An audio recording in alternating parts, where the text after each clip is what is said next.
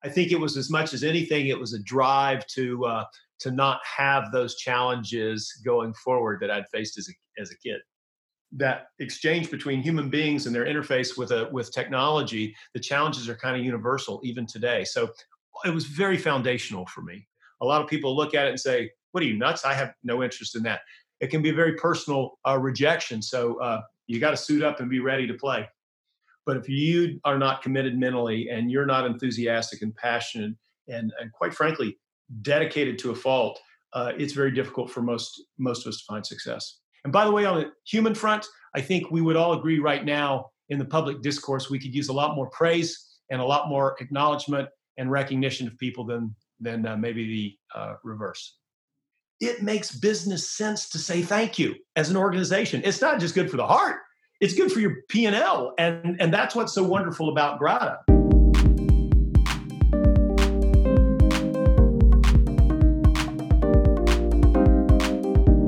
Hey guys, and welcome back to the I Love Success podcast. I'm super excited to be here today, as always, with you guys. We are here to share stories, to share ideas, to give you tools to create a better life. If you haven't met me before, my name is Peter Jumarkovsky. I'm a former world medalist, athlete, author, and very, very passionate about stories and what makes us happy, what makes us successful, and how do we build a good life. This week, we have a serial entrepreneur, and I'm really excited. Today, he's in Austin. And without further ado, let's welcome Mark Bunting. Hey, Peter, thank you for having me. Excited to be here. Awesome. And if we go back, Mark, till when you were a kid, can you just talk about that? Do you have what do you recall as a kid that sparked that interest for entrepreneurship? Yeah. Well, I'm not sure I can trace it all the way back to early childhood. I know that I grew up in a family of people who had their own individual businesses. None were what you would call large successes financially, but all in their own right, either as tradesmen or craft people or retailers, had successful independent businesses. So part of my DNA was growing up around my own family, and just, you didn't work for other people, at least not at a certain point in your life. So I had a little bit of that, I think, that was really helpful. I think as much as anything, we had my own family went through some financial turmoil as my father was changing careers. And so we had a fair amount of instability. And so I think I rolled out of high school with a bit of a chip on my shoulder, that I was determined not to have some of the same challenges. And I went to 3 different high schools in 4 different years in 3 different states. And it was just, I think it was, as much as anything, it was a drive to not have those challenges going forward that I'd faced as a kid. Totally understand. And how, that driver, how did that help you, to do more and work harder or smarter, or, kind of go after what a lot of people, are, if you have it too well, sometimes it could be, you can go into a comfort zone, right? Yeah, no, listen, it's a great question. I think any entrepreneur that has some success and builds a family and has some net worth, for example, you ask yourself these questions about your own children, right? And will they have the same sort of level of motivation? And there's a whole spectrum of different answers and outcomes to that question. But I think at the end of the day, I was hungry, and I was really, really hungry, and that played, I think, such a critical role. But also, too, if you having to work part-time for some of your college money or all of your college money, or are you having to pay for your own things, the younger that happens, it just becomes a part of your sort of core DNA. And I don't know if I call it work ethic. I probably do. But I think by necessity, many of us just grew up working because we had to. If you wanted that thing, I had to go get a job. There was just no money laying around for that thing, right? So I think, again, I don't look at it in any way, shape, or form as engineered. It was just a natural, a byproduct of the life I had. And I had a great life and a comfortable or secure life. But financially, I had to fend for myself pretty early on. Yeah. Can we talk about what was your first company that was unsuccessful or successful, and how did you how did you get the idea? And just talk about the process a little bit. Yeah. So I think going all the way back to college, I ran into a guy that had access to importing name brand seconds in fashion. And when I say seconds, if you get a Ralph Lauren polo shirt with the polo man stitched on the front of the golf shirt, if there's an irregularity in that stitching in any way, it doesn't pass the code for Ralph Lauren. So it's thrown out the back and supposed to be destroyed. Well, lo and behold, I had somebody that was accessing all these seconds, and we ended up creating a direct to market business where we would go to fraternity houses and sorority houses and sell these seconds at a very big discount. You can see I'm dating myself. I'm saying that Ralph Lauren was very hip on college campuses at the time.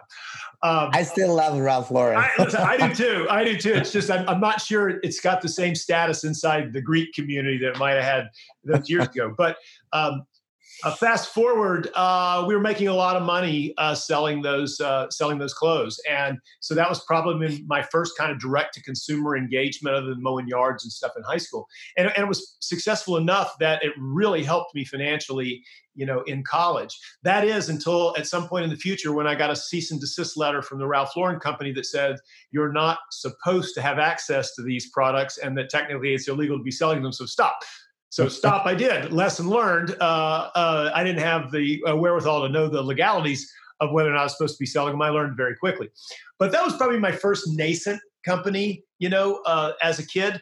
My first real entrepreneurship, I left my job at the Wall Street Journal, where I had been in San Francisco, and I had been in publishing. I was down in Los Angeles, not far from you, for some time as well. And my first company was selling computers into the home market, literally door to door.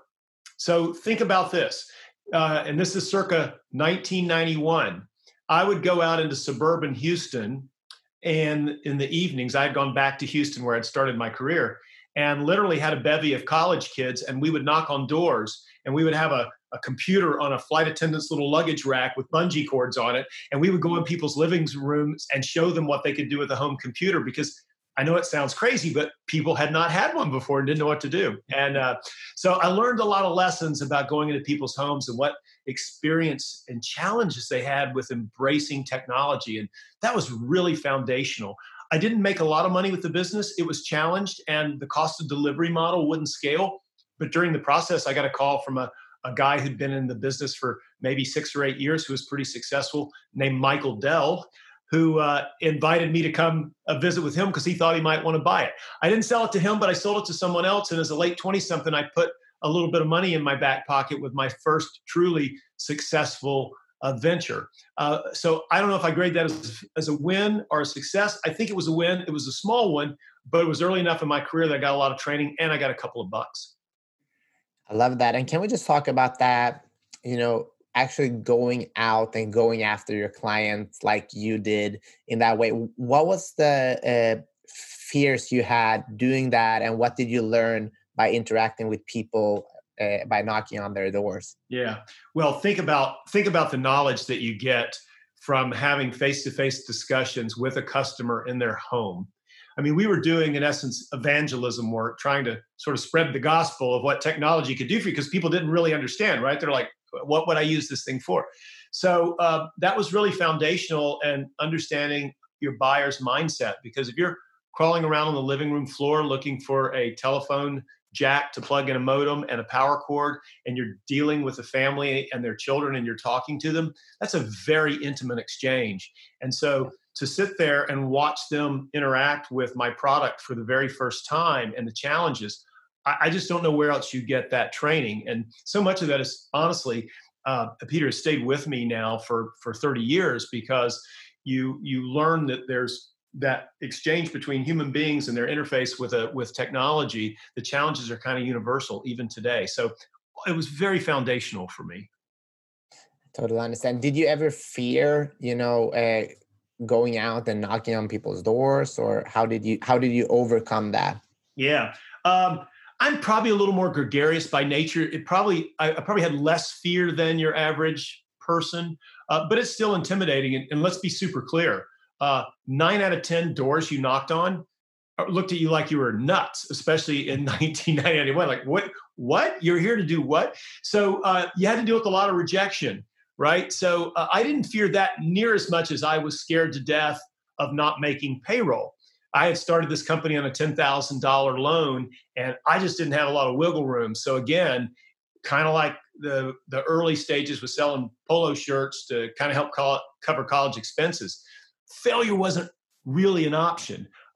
You had Billy Shepard on, right, talking about do what you fear. Which, by the way, I thought was a great piece that you did. And again, that you just kind of have to embrace that fear, especially as an entrepreneur, whether you're young or old. I can assure you, you're going to face challenges that you are afraid of, that seem insurmountable. And one of the other rules of this crazy business we call entrepreneurialism is that you will have days that you will be atop the mountain high with your sales filled with enthusiasm, and you can snap your fingers and an hour later you look like you're on the precipice of complete and total failure. So you just have to learn how to ride that. I liken it to being an actor. Man, you got to get a lot of doors slammed in your face, and if you can't be thick-skinned and suit back up and take the rejection, and sometimes it feels personal because the thing you've created, a lot of people look at it and say, what are you, nuts? I have no interest in that. It can be a very personal rejection. So you got to suit up and be ready to play. Yeah, I mean, it's definitely a contact sport, very similar to what I did all my life, karate. But one thing that I'm interested in when we talk about rejection and that fear of failing, there's a lot of people listening here that wants to create something. They're onto something as well, but as we know, most people quit a little bit too early. So what do you want to say to people out there now that are struggling and they're like, hey, I think I'm doing everything, but it doesn't work. And they start to fear rejection and all of those things. Yeah. Well, regrettably, there is no magic bullet on exactly when to throw in the towel. I wish there were. It's always one of the top questions because this is a challenge. Well, I think I can answer it indirectly in that there's a fine line between being all in, burn the ships, fully committed, I'm not going anywhere, and then also being bullheaded and stubborn in the face of a lot of data that just says, hey, this will not work. And so again, that's one I can't tell you exactly what that point is. I will tell you this: most younger or new entrepreneurs fail miserably at socializing their idea and getting as much feedback as possible, particularly very young entrepreneurs who think they can't tell anybody about their idea because they're afraid it'll be stolen. So they try to develop somewhat in a vacuum and be very limited in terms of how much they share about their project. And by the way, nothing can be further from the truth. I've been doing this 30 years. I think I can name one time when somebody stole somebody's idea, and that was supposedly the Winklevoss twins with Mark Zuckerberg. And even that one didn't stand the test of measure. So, but what you do when you share with as many people as possible is you're just harvesting more and more feedback. And I'll tell you, that leads to iteration to iteration. You sharpen the sword, you get to a finer point with your product. But also, as you're sharing, if you get a mountain of evidence and data from everybody from trusted advisors to friends to family to outsiders who should have some IP in the space, that it's not going to work, and here's the reasons why, and there's some consistency, and here's the reasons why, you have to take a hard look, and maybe you've mounted the wrong horse. Maybe this isn't the one to ride. Yeah, it's interesting. I think it's sometimes also a fear of being judged, and I know there's a saying, most men don't journal because their biggest fear is that someone will find their journal and read their thoughts. Which is unheard of, right? Right. It never happens, but it's so interesting how we build up these things in our mind. And I'm so interested in mindset. I became a world medalist by studying all these great minds and how to act under pressure. But when it comes to how much is mindset when it comes to being successful in business? Well, except for the few that get lucky, and those do exist, but there's no way to sort of play the lucky card. I think mindset is everything. I mean, I've seen more what I would call B-class entrepreneurs, meaning not the best pedigree academically, not the best previous work history, but people that had a really good idea and were so fundamentally committed to success that by true grit, they were able to grind through and be successful. So I think mindset is, I don't want to say everything. You still have to have acumen and you still have to have a legitimate business proposition. But I've seen a lot of okay ideas go gangbusters, and I've seen a lot of fabulous ideas with the wrong leaders go nowhere. So I think, I think that old expression was knowledge is power, but enthusiasm pulls the switch. I think it's Ben Franklin. It's just so true, not to default too much to the emotive side, but if you are not committed mentally and you're not enthusiastic and passionate and quite frankly, dedicated to a fault, it's very difficult for most of us to find success. Yeah. So what do you do, Mark, on a day-to-day basis to be strong in your mind and to stay positive, but also, in the moment? Yeah. Well, on a personal level, I start my day with meditation and prayer, and that's just kind of rebalances me. And I start off with just a thankfulness for all the things in my life, because it's really hard to be in a bad mood if you start your day with listing the things that you're thankful for, whether it's your family, your good health, all the wonderful things in your world. So that's where I find my peace. But when it comes to like my enterprises, like today, I'm involved with Grata. Grata, I'm just so passionate about the idea that we have developed a technology that can genuinely change the lives of 80 million people. And I've never had my hands on dials this big before. So I run a bit on adrenaline just because I'm passionate about the cause. And yes, I want to create a multi-billion-dollar enterprise. And yes, the spoils from that would be wonderful. But at this particular stage of my career, honestly, money is not the motivator.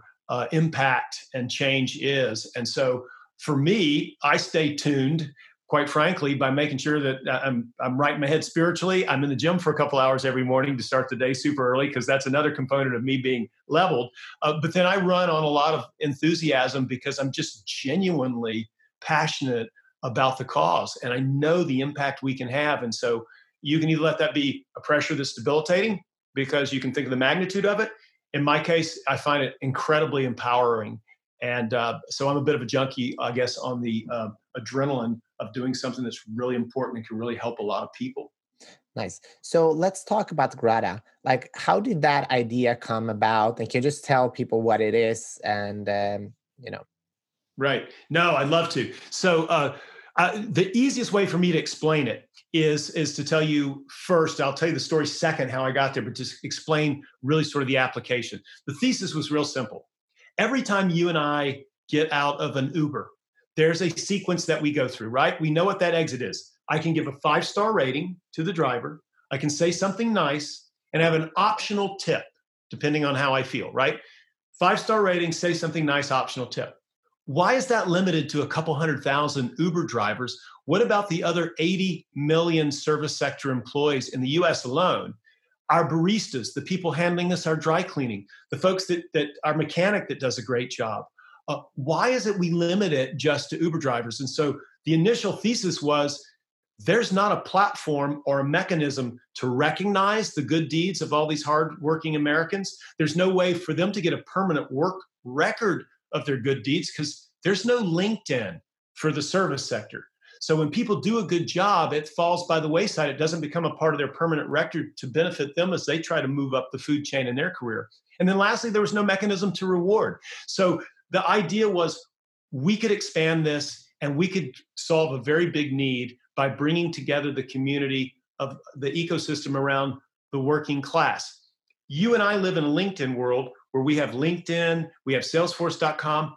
We are digitally connected with our customers, our employer, our future employers, our peers. So we're in a networked world. If I'm changing tires at Discount Tire, right? Where's my connectivity? Where do I connect with my customers to build my book of business? Where do I harvest feedback if I'm super good at my job so that my resume shows how awesome that I am in the words of my customers so that I can get a raise or a promotion or a new job somewhere else? So there was a disconnect in the ecosystem around the working class. And that's what we wanted to solve. And how did this idea come about? Yeah. So no, I love this story. So I went into a Home Depot and I went in on a Saturday and I had this little honey-do list of like 5 things I needed to do. And by the way, full confession, I have to tell you, Peter, I'm not naturally very handy. Okay. It's just not my gift. Right. So I go in and I was going to I needed to get a red wine stain out of a limestone floor. I was going to touch up an antique piece of furniture that got scratched. I had my list. And when I got there, this guy named Frank waited on me. Perfect Home Depot name. And Frank said, look, I got you covered. Come with me. And for an hour and 15 minutes, he took me up and down the aisles to find all the products that I needed. But he also gave me detailed instructions on exactly how to do this stuff when I got home. And I was so blown away with this. I mean, you and I, we've all had those really great service experiences where we go, God, that guy's awesome, or that lady's unbelievable. So when I checked out, I made a beeline for that elevated manager stand in the back because I wanted to let them know that forevermore, I'm never going to a Lowe's again. I'm a Home Depot guy, and I want you to know it's because of this employee. Well, I get to the counter, and the guy says, oh, yeah, he's great. He's wonderful. I'm not the manager, but I'll pass it along. Have a nice day. Just totally blew me off. And as I'm walking back to my car, I'm thinking, well, that's really terrible because that employee is not going to get really any recognition for the great job or the praise that I delivered. It's falling by the wayside. And then as a chief marketing officer, I started thinking, wow, what a lost opportunity for customer engagement. I literally approached the store manager to raise my hand and say, I love this guy. You guys are awesome. And they didn't make any digital or otherwise connection with me for future benefit, which is a huge miss. And then when I got in my car as a customer, this is the third group in this sequence, I realized what a miss, because I wish I had Larry's cell phone number or email address. I wish there was a way I could have connected with Larry so the next time I have problems, I could ping Larry and say, hey, are you working today between 3 and 5? I would really love to get some help with blank, right? And so I realized that the miss there in that connection, and that's what led me down the path that we have to find digital tools and to solve for this problem. And when we started digging in and we realized no one had done this, all the organizations said, Mark, you have no idea what a huge thing this is. We have no data at all on our frontline employees. We can measure mid-management and senior management, but we don't have a digital version of a customer comment card where we can harvest feedback from our customers on how an individual employee is performing. If we could, it would be great. We just don't know how to get it. So we realized there was a data miss as well as a ecosystem that needed to be built. And we think we can do it on the heels of one very easy, seamless way to simply say, thank you. You did a great job. I appreciate you. And by the way, on the human front, I think we would all agree right now in the public discourse, we could use a lot more praise and a lot more acknowledgement and recognition of people than maybe the reverse. Yeah, and I want to talk about ego. And do you think, is ego a good or a bad thing?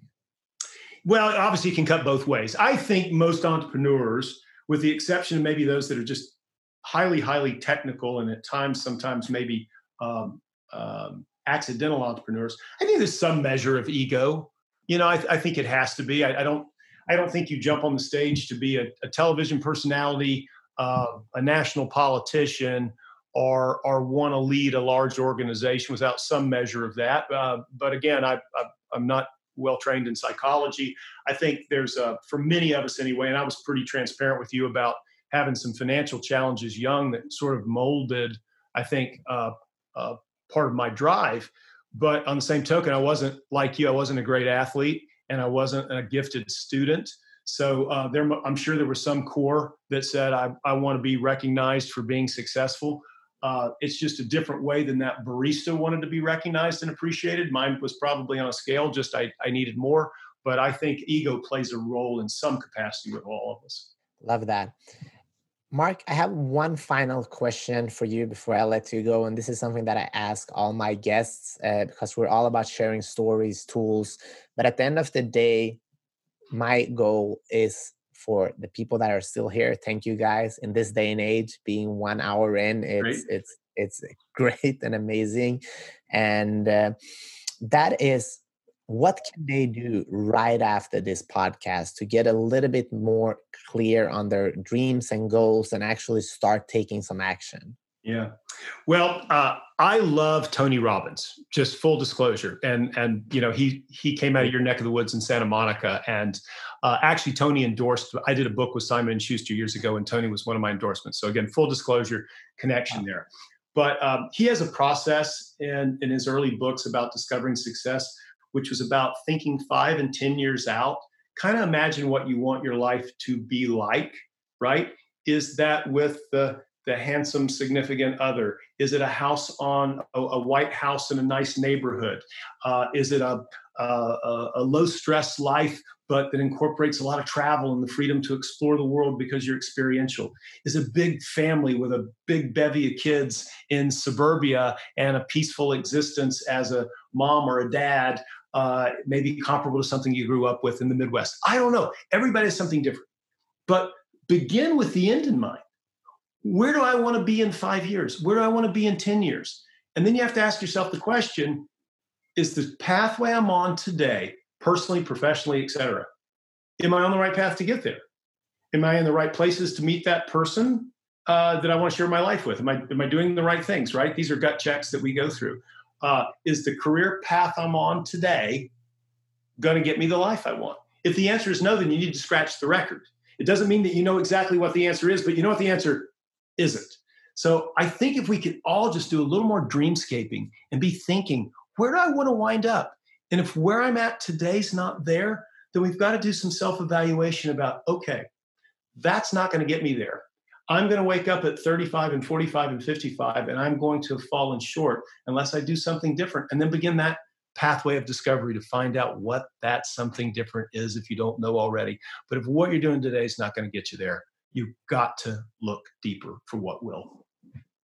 Yeah, it's so true. And it sometimes it hurts to see reality and to see what's going on. And but I urge you, don't wait, because we see what can happen. And as a martial artist and karateka, I think about life as one day, one lifetime, because we are truly not guaranteed tomorrow. So get started and get started now.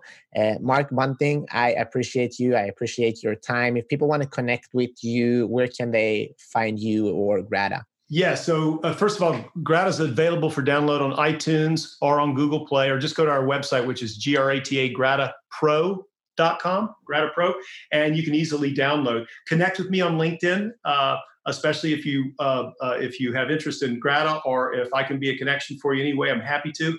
And I'll just say, boy, I love your point about encouraging people to go now. And since you brought up martial arts, I'll stay in Asia. There's a great Chinese proverb.